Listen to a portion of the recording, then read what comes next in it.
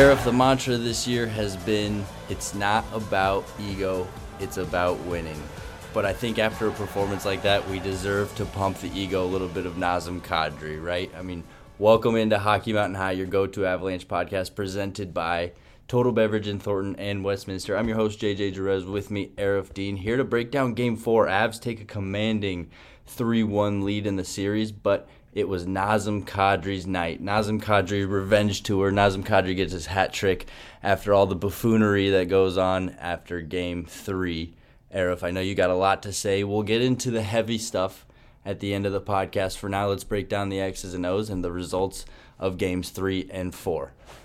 Let's do it. I mean, there was no better way for Nazem Kadri to respond to anything and everything that he's dealt with the last 48 hours. And let's keep the heavy stuff aside for a second. There's no better way for him to respond to everything and anything he's dealt with from the Blues, from the coach's comments the other day, which he called bulletin board material, which we'll get into that. Just an epic quote from Nazem Kadri, to the way that the players, were upset with the call that didn't get called the other day when he ran into Binnington with Calle Rosen, that collision that injured the goalie. Throughout all of that, the best response for Nazem Kadri was to come out and prove on the ice that he can be the guy that we want him to be, that Avalanche fans want him to be, that everybody knows he could be, that made Joe Sakic believe in him once again coming into the season, and he did exactly that. First career NHL hat trick in the Stanley Cup playoffs, added an assist on the empty net goal. He was targeted multiple times. He put it all aside. He didn't take the extra hit. He didn't make the extra whack or hack. He finished the game with 0 PIMs, not a single penalty, only 2 hits, played 15 minutes, and had 4 points and was a +4. Just an epic performance from Nazem Kadri tonight. Yeah, I mean, the Avalanche needed a performance from one of their big guys, right? I mean, we've been looking at Rantanen, we've been looking at McKinnon since this Blues series started, and even Kadri. Kadri, wasn't really producing at the level that we had seen him producing all year long. So to see one of the big guys step up was awesome, but to see it be Nazem Kadri, even bigger because of just the circumstances. But awesome for him to lead the way, right? I mean, like Coach Bednar said at the press conference after the game, he was kind of worried about the way Nazem Kadri was going to approach this game. Well, worry no more, Jared Bednar. Nazem Kadri approached it perfectly. He kept his head down, put the work in, and got the goals. And that's exactly what you wanted to see from him. Resiliency is often something that we talk about in the sporting world, not just in hockey, but in athletics, we talk about resiliency as someone that goes through a bit of a rut on the ice. We all remember Matt Duchene many years ago going through a goal-scoring slump, finally scoring, and literally, you can animatedly see him, grab the monkey off his back and throw it. And we talk about that kind of resiliency. We talk about players that get injured and come back and that type of resiliency. We've seen Pavel Francouz miss an entire season.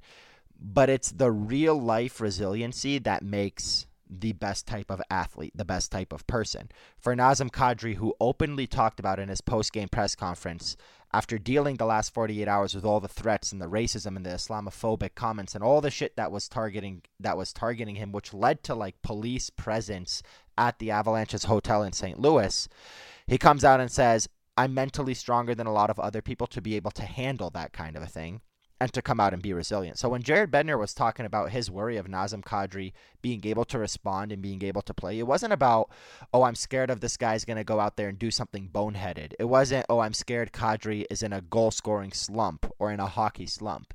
It was Nazem Kadri, the real-life person. I'm worried for him and where his head is at after the last 48 hours. And despite all of that, Kadri was able to do what he did. And that's the type of resiliency that we need to speak more of. It's the type of resiliency that we see from black athletes when they deal with the things they deal with and they come out and they play.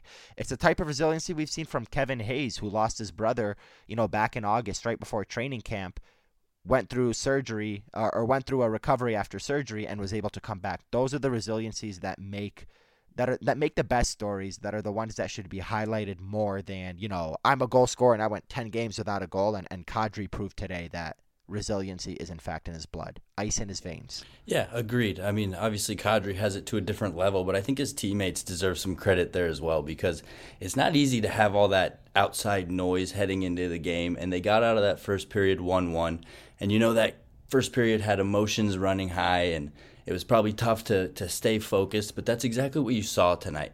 You saw a team that was heading into this game with focus on their mind, and you had the other team heading into this game with emotion on their mind, right? And I think that's the difference in play that you saw. You saw the Blues really come in and play in a good game, but they were riding an emotional high. They're just riding emotional roller coasters, I guess, emotional waves. Whereas the Avalanche had a goal in mind, were focused. You heard it a million times for Jared Bednar. It's about winning, it's about winning, it's about winning.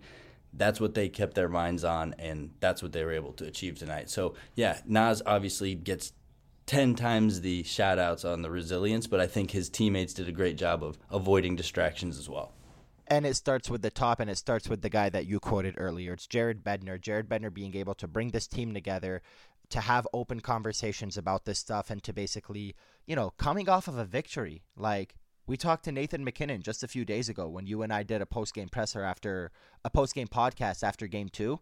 Nathan MacKinnon came out, and he said, very openly and positively said, we're going to go to St. Louis. We're going to try to steal one, hopefully steal two, and we're going to come back here with the series lead. And that's what they did. And, this is a team that after Game 3 had a 2-1 series lead. They came to St. Louis. They already stole the one game that Nathan MacKinnon was hoping they could steal. And they were the ones that needed a talking to from the coach. They were the ones that needed to kind of bounce back in a mental way, in a preparation way, following all the things that have happened.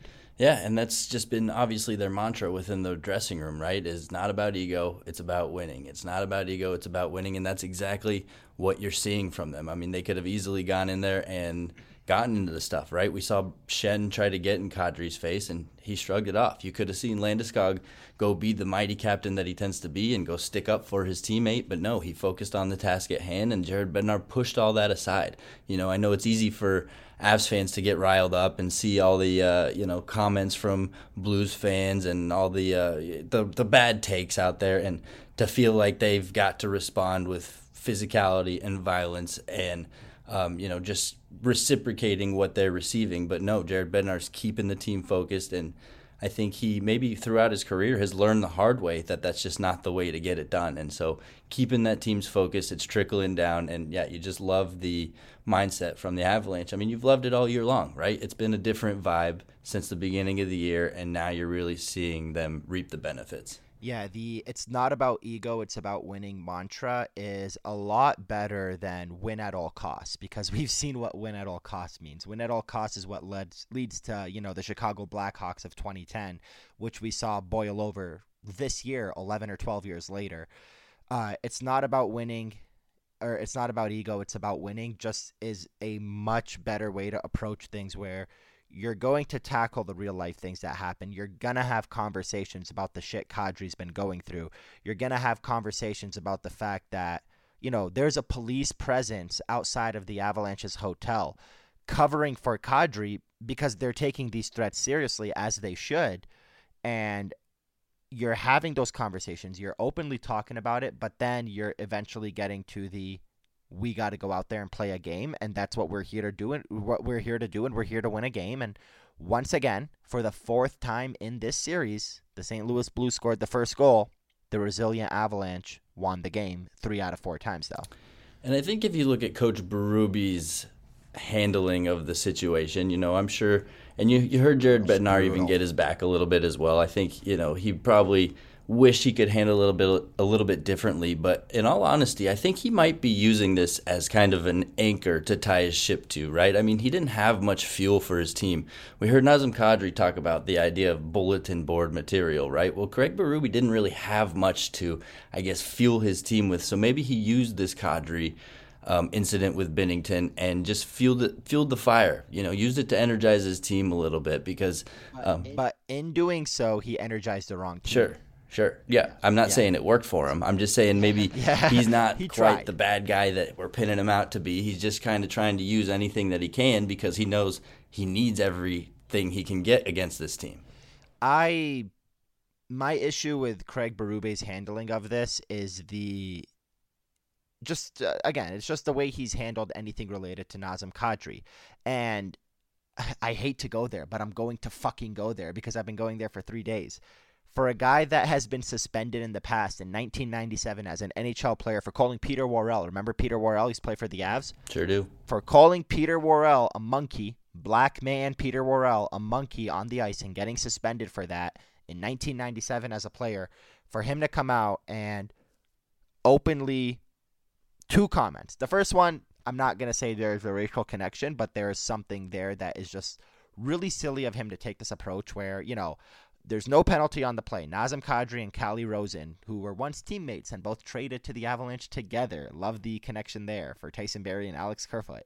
But Calle Rosen and Nazem Kadri collide with each other, collide into Jordan Binnington. No penalty on the play, as there shouldn't have been. Just like there shouldn't have been a penalty on the play that, saw Ivan Barbashev literally run over Sam Girard and knock him out of the playoffs. Poor guy. But no penalty on the play. Something St. Louis didn't like, but it wasn't an open, this isn't Jared Spurgeon cross-checking the ankles of Pavel Buchnevich in round one where you're just sitting there like, what the hell? How do you miss that call? And how do you not even suspend the guy? Like, this was a 50-50 battle that led to a collision, and Berube's comments on the situation have nothing to do with the play itself. He just comes out and says, look at Kadri's reputation. That's all I have to say on that. So as if to, basically say that Kadri, being who he is and the things that he's done in the past, obviously was purposely trying to attack Binnington here and knock him out of the game.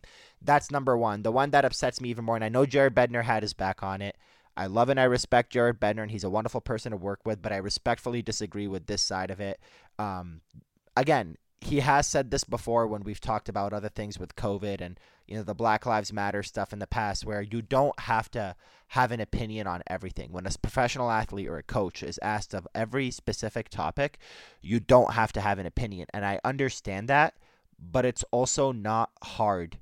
And it's also not an opinion to condemn something that's wrong. So that's where I disagree with Jared Bednar, and I will openly tell Jared Bednar that when Craig Berube is asked about, he's not asked about Nazem Kadri being targeted by the Blues on the ice. He's not asked about Nazem Kadri being targeted as an athlete and how, this guy knocked out your goalie. He's asked about Nazem Kadri being targeted with racial and vile Islamophobic comments and life-threatening threats, like they're like death threats, like attacking threats. Like, again, police are involved in this, and the NHL and the Avalanche have been working together to have a police presence. All he has to say is exactly what we're all thinking. Hey, maybe that's a little too far. Hey, nobody should ever go through that. Hey, maybe I hate Nazem Kadri and he's a piece of shit on the ice and he knocked out my goalie and I genuinely believe he did it on purpose and he's the same motherfucker that knocked out my defenseman last year, but don't attack the dude because he's Arab and Muslim and don't give him death threats for a sport and a game. That's all he had to do, and he didn't do that either. So Nazem Kadri's comments were excellent today. He didn't go out there and say that, that Craig Berube's comments where that Craig Berube was wrong. He just went out there and said, their coach made some comments I wasn't a fan of. I guess he's never heard of bulletin board material. So Nazem Kadri, being the change man he is this year, being the guy that was given another chance by Joe Sakic, being the guy that we all genuinely believe, outside of a couple reporters that wrote some boneheaded ass articles last year, that the play with Justin Falk was not a boneheaded play like his past suspensions. It was genuinely a hockey play gone wrong. That Nazem Kadri is a changed man, that he came out and his responses and his way of dealing with things like this is a lot different than in the past. Rather than going out there and trying to hit someone, rather than going out there and trying to fight someone, trying to chirp someone, he took the bulletin board material and he turned it into a hat trick. And that was the best response. And the Avalanche have a 3-1 series lead. So Craig Berube did fuck up, and I know what he was trying to do. But like you said, he didn't succeed at it. Right. I mean, we headed into this series looking at the coaching matchup, right? And looking at the coaching battle and saying, oh, well, Coach Bednar has been out-coached in years past, and we named the playoff years. And now that we're talking about Berube fueling the wrong fire and Jared Bednar keeping the team calm and keeping the mindset where it needs to be, is it safe to say that Jared Bednar is winning the coaching matchup here this series? Absolutely. Let's go back to the vibes after Game 2. You know how many people privately texted me in the industry and in my personal life saying the Avalanche are going to blow this after that Game 2 loss? The vibes coming out of that game was, you've got 4 goals on Jordan Binnington in 2 games after putting up 90 plus shots, and you're coming to St. Louis and they're going to be on at home and they stole home ice advantage and blah blah blah. None of that matters anymore. That was the vibe coming into this series. That was the vibe coming into these 2 games. We saw the Avalanche respond well, and we saw them rebound well in Game 3. And then after the Game 3 victory, we just talked about the response that they had to have and the fact that they had to have conversations about real-life things. But look at on the ice. Sam Girard's injured. Jared Bednar had to bring somebody in. He brought in Jack Johnson over Ryan Murray.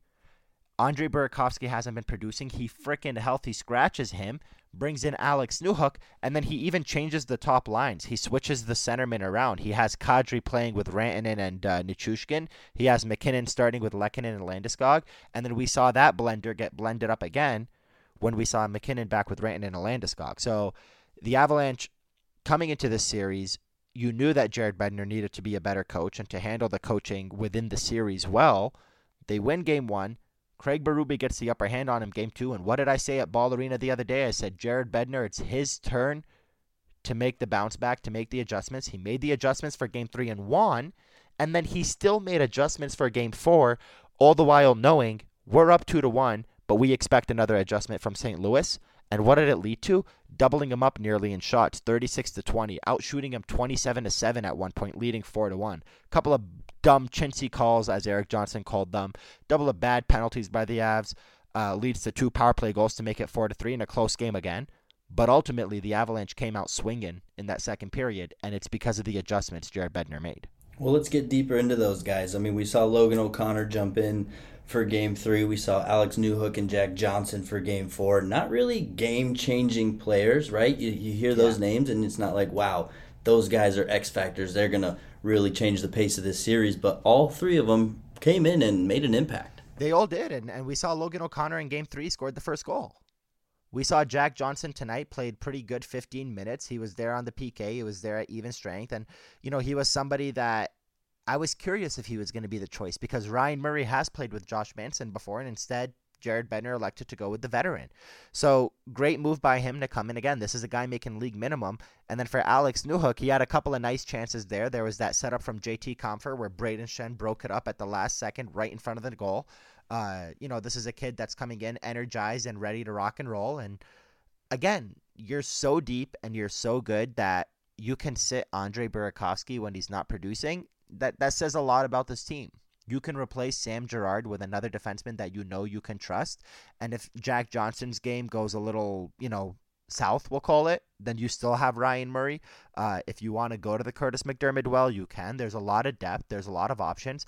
But all of these guys have been game changers. I mean, Nicholas Aube-Kubel starting the playoffs and literally playing every freaking game, I feel like we have to talk about him, has been a game changer. And this is just a third-line winger.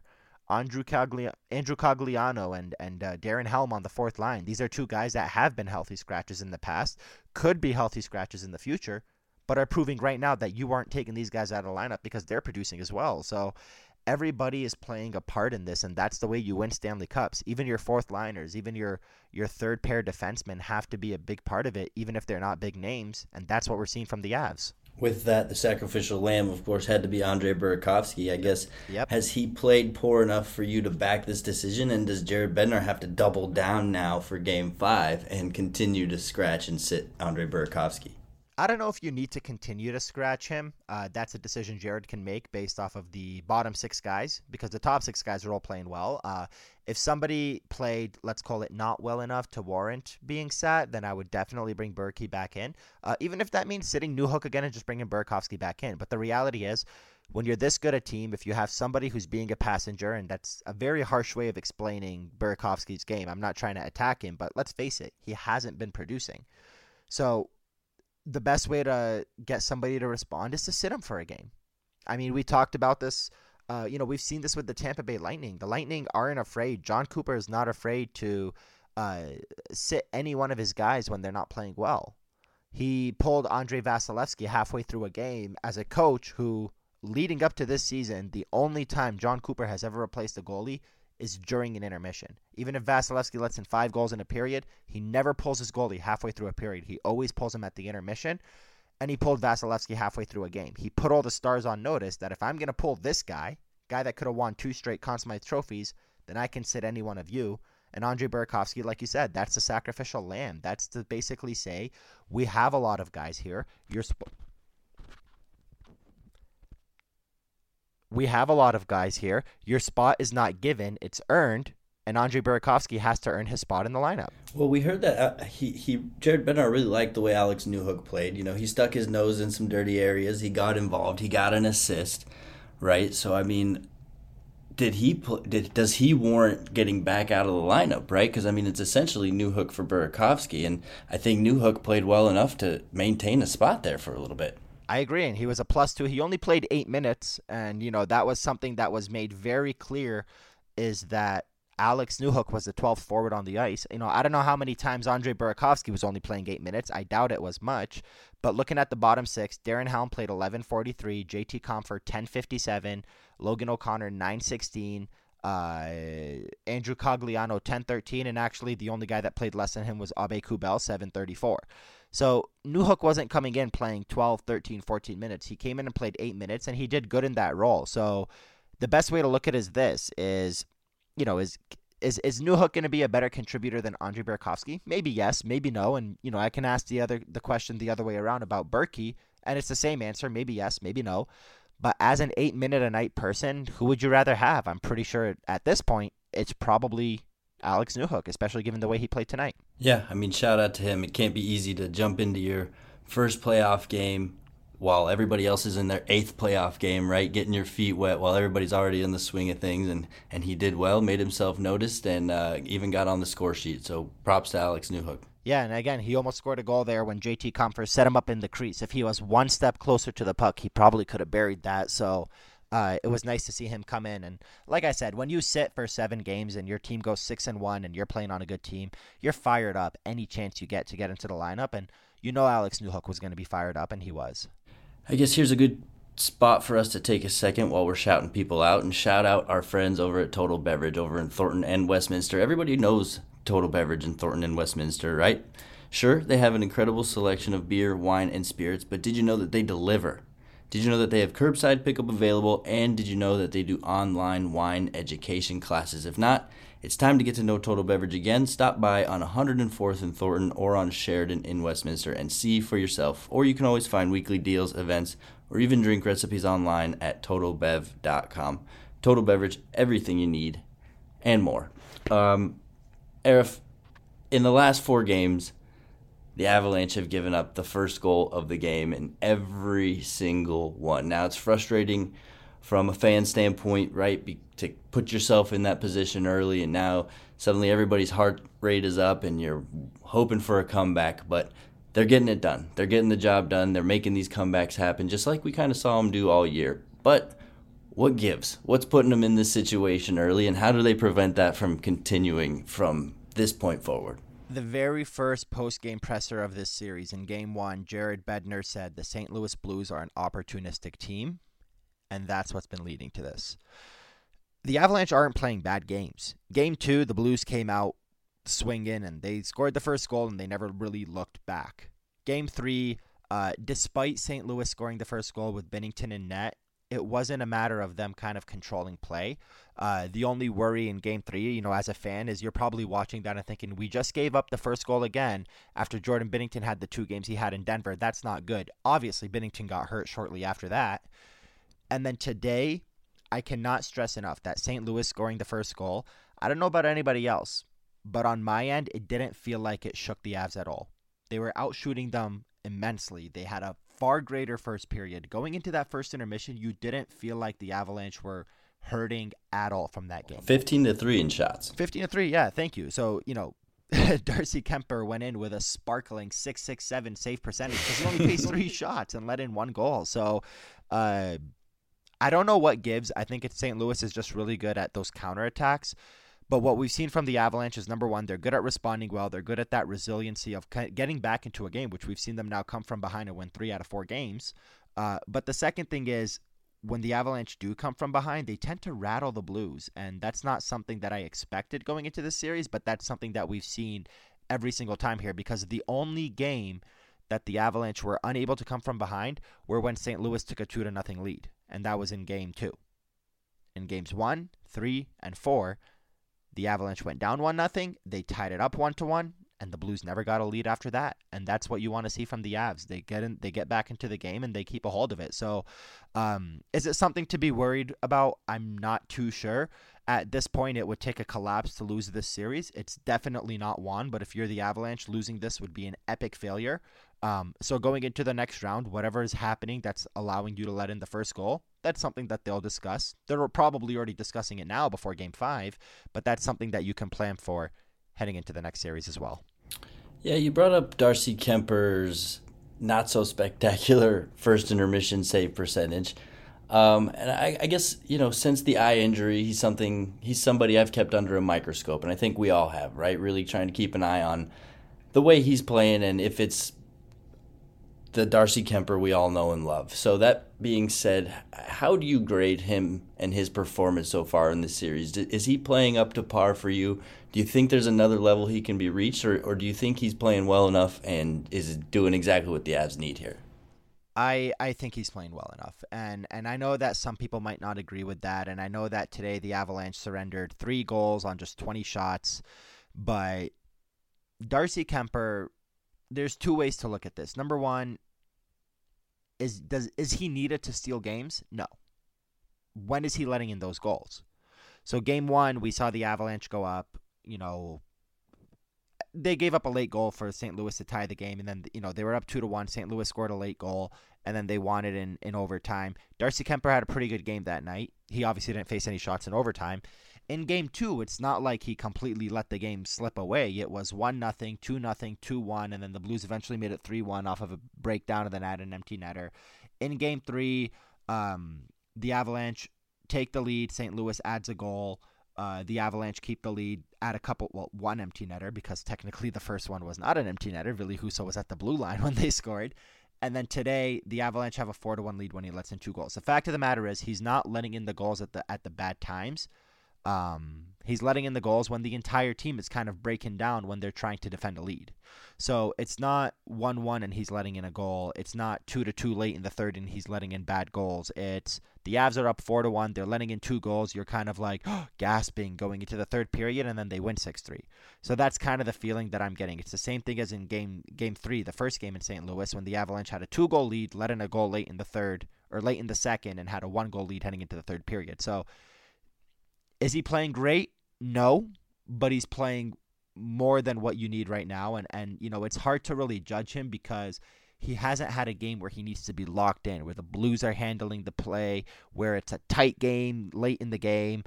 The only time he had anything like that was in the first game when it was 2-2 heading into overtime, and he did pretty well late in the third period. So it's hard to really judge someone when they're not facing the adversity or the shots and things like that. So I kind of am going to say that his grade is to be determined for now. I think his saving grace is the fact that he's making these big saves at big times, right? You're right. He's not getting the shot volume to really impress anybody. But the third period saves have been monstrous for him. I mean, we remember tonight, sure, St. Louis still had a 2-goal deficit to overcome, but he put that to rest by making a big save there on a 2-on-1, right? And a slide across the crease and getting his blocker on it. And that's what we see out of him. So he's been exactly what they need to be, considering that they don't really let many shots get to him. So, I like Darcy Kemper's game so far. I think he's going to keep getting better, just like he did through the regular season. And we still haven't seen peak Darcy Kemper in the playoffs yet. And we haven't needed to, and that's the most important part. He's made the big saves when the Avalanche have needed it. That overtime game against Nashville where they won off the Kyle McCarr goal, he actually did have to make saves in that one because the Avalanche actually surrendered some shots in that one, and he was pretty good at it. But to answer the other part of your question, I don't feel like the eye injury is affecting him at all. It was a stick that hit him below the eye. It puffed up his eye, and then that was basically it. So I don't really think that the eye injury is going to affect him. It's just about him getting back in the swing of things. My only thought is that it's kind of mental, right? You kind of have that urge to flinch maybe a little bit more rapidly than you would otherwise. I think that's the only thing with your reactions. Obviously, I don't think it's going to affect his game. It's not going to affect his movement. It just might affect his reactions and the way he reacts to the puck. Yeah, that's true. But this is a guy that's also had this injury once before. So at this point, he's like, "We're good. I don't gotta worry about like. I don't think it's gonna hurt him to, feel like there's a stick that might get him because he's not gonna get in his head if he hasn't over the last 3 years since the last time it happened to him. So we've seen Darcy Kemper play good hockey since the first time it happened to him, and we're gonna see it happen. We're gonna see him play good hockey again after the second time it happened to him a couple weeks ago. All right, well, let's look ahead at Game 5 on Wednesday night. Getting the early start since Tampa Bay, Florida was ended in 4 games here. So Avs getting to play at 6 o'clock Mountain on Wednesday. My question to you, do you think it's over? Is it done in 5 games? Do you think that tonight was the game for the series and that the Blues just simply are out of it mentally? I do. I genuinely do. And it's hard to put down a team like that because any team can come back. But looking at the trends the last few years, in 2019, when the Avalanche took a 3-1 series lead over the Flames, they closed it out the first chance they got. In 2020, when they took a 3-1 series lead over the Arizona Coyotes, they closed it out the first chance they got. 2021, 3-0 on St. Louis, closed it out the first chance they got. 2022, 3-0 lead on Nashville, closed it out the first chance they got. Every time they have a chance to win a series, they do it minus the Game 7s. And obviously against Vegas, they didn't have a chance. They were down 3-2. Every time they have a chance to close out the series and the other team is on the brink and it's not a Game 7, they do it right away. And I feel like that's just their mantra. And they want to close things out as soon as they can. And as long as it's not a Game 7, they don't feel that pressure, and they're going to do it again. That's my opinion. I think it ends in Denver on Wednesday, and then the Avalanche are heading to the third round with an 8-1 record. Yeah, I just think St. Louis is deflated, and reading body language, I don't think they internally even believe they have a chance. They had their shot. They let it slip through their fingers, and based off of last year and this year, right? I mean, that's 8 games now in a row that they've lost 7 against this team. So I think it's hard for them to confidently believe in themselves right now. Yeah, of course. And there's no reason for them not to believe in themselves and no reason for them not to believe they can come out and win this in 5. It's simple as that. Yep, exactly. So, I think that's all we have for the wrapping up of tonight's game. I know you have a couple things you wanted to get off your chest. So which direction do you want to take this podcast as we head to the last couple minutes of it? Let's go with the... Let's go with my tweet from Saturday night. That one has gained a lot of traction. A lot of people have been saying a lot of things, and I don't want to clear it up in the sense where I'm going back on what I said, but I want to clear it up in the sense of what I was trying to say and what I was trying to reiterate that people seem to not want to listen to. So here's the deal. Nazem Kadri had a water bottle thrown at him by Jordan Binnington after the game. And I'm going to preface this by saying we know that Jordan Binnington has made racist remarks in the past. He's talked about women that wear the burqa, which is what the Islamic women wear when they cover their entire face. He's made comments about a brown taxi man. I don't want to hear you talking on the phone in your native language when I'm in your taxi cab. He's made some dumb tweets. And people always say he was young, he was stupid.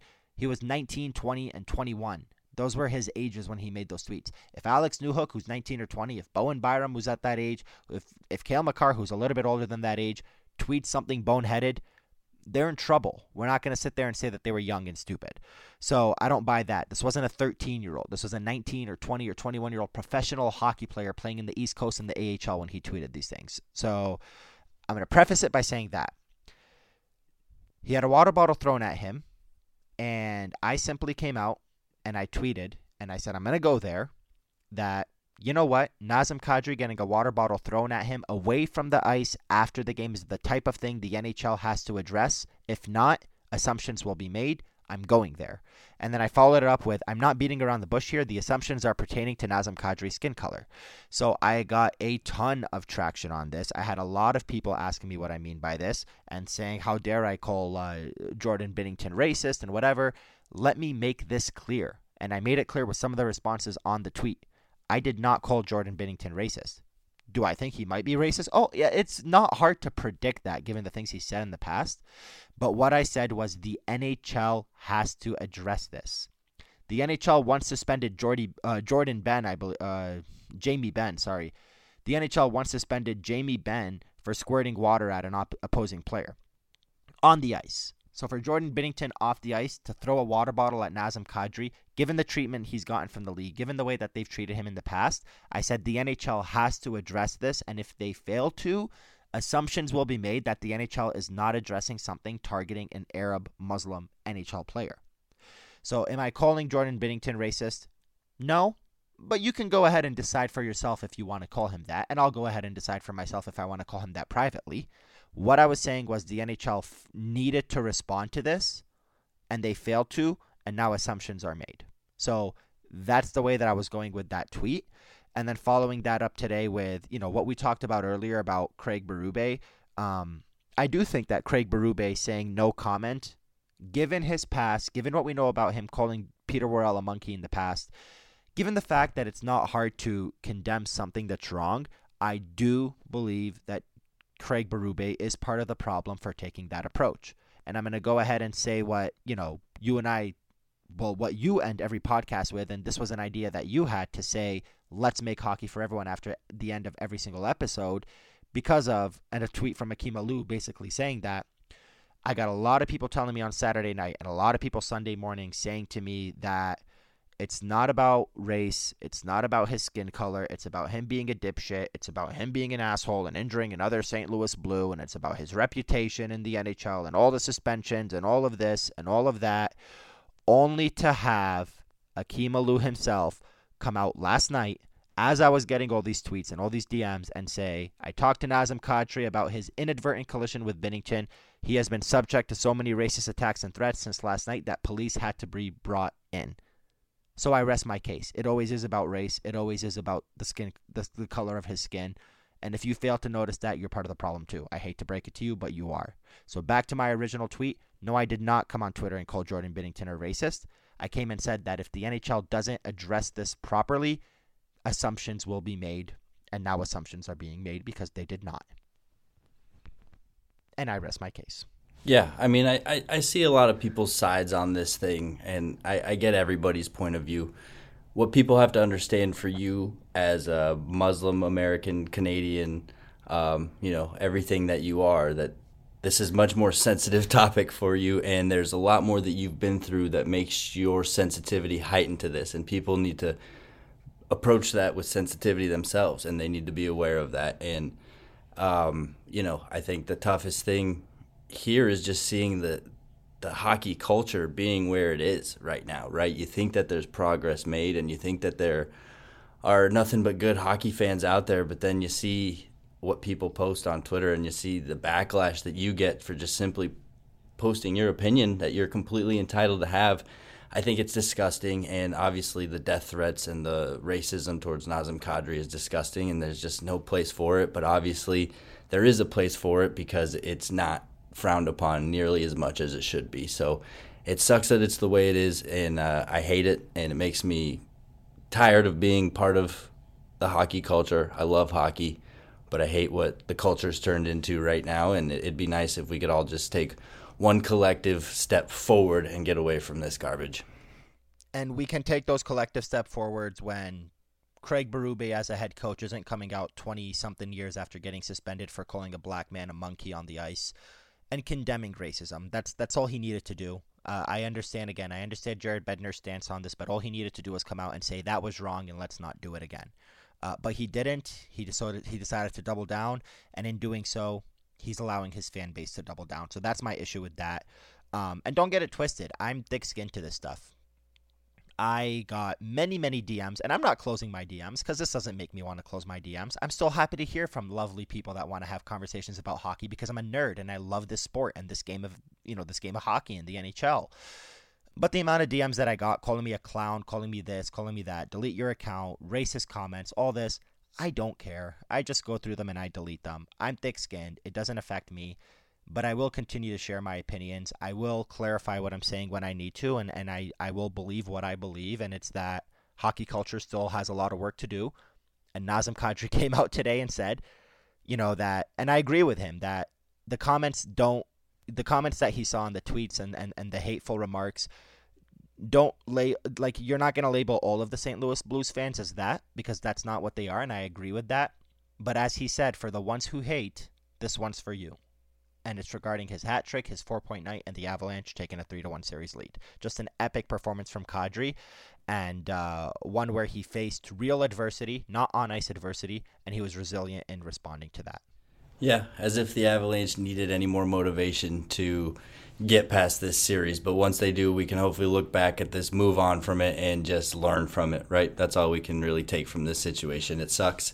It's sad, but it's done. Gotta just grow from it as a community. So we'll end it at that. Thanks, everybody, for listening to our post-game podcast and to our thoughts. We really appreciate it.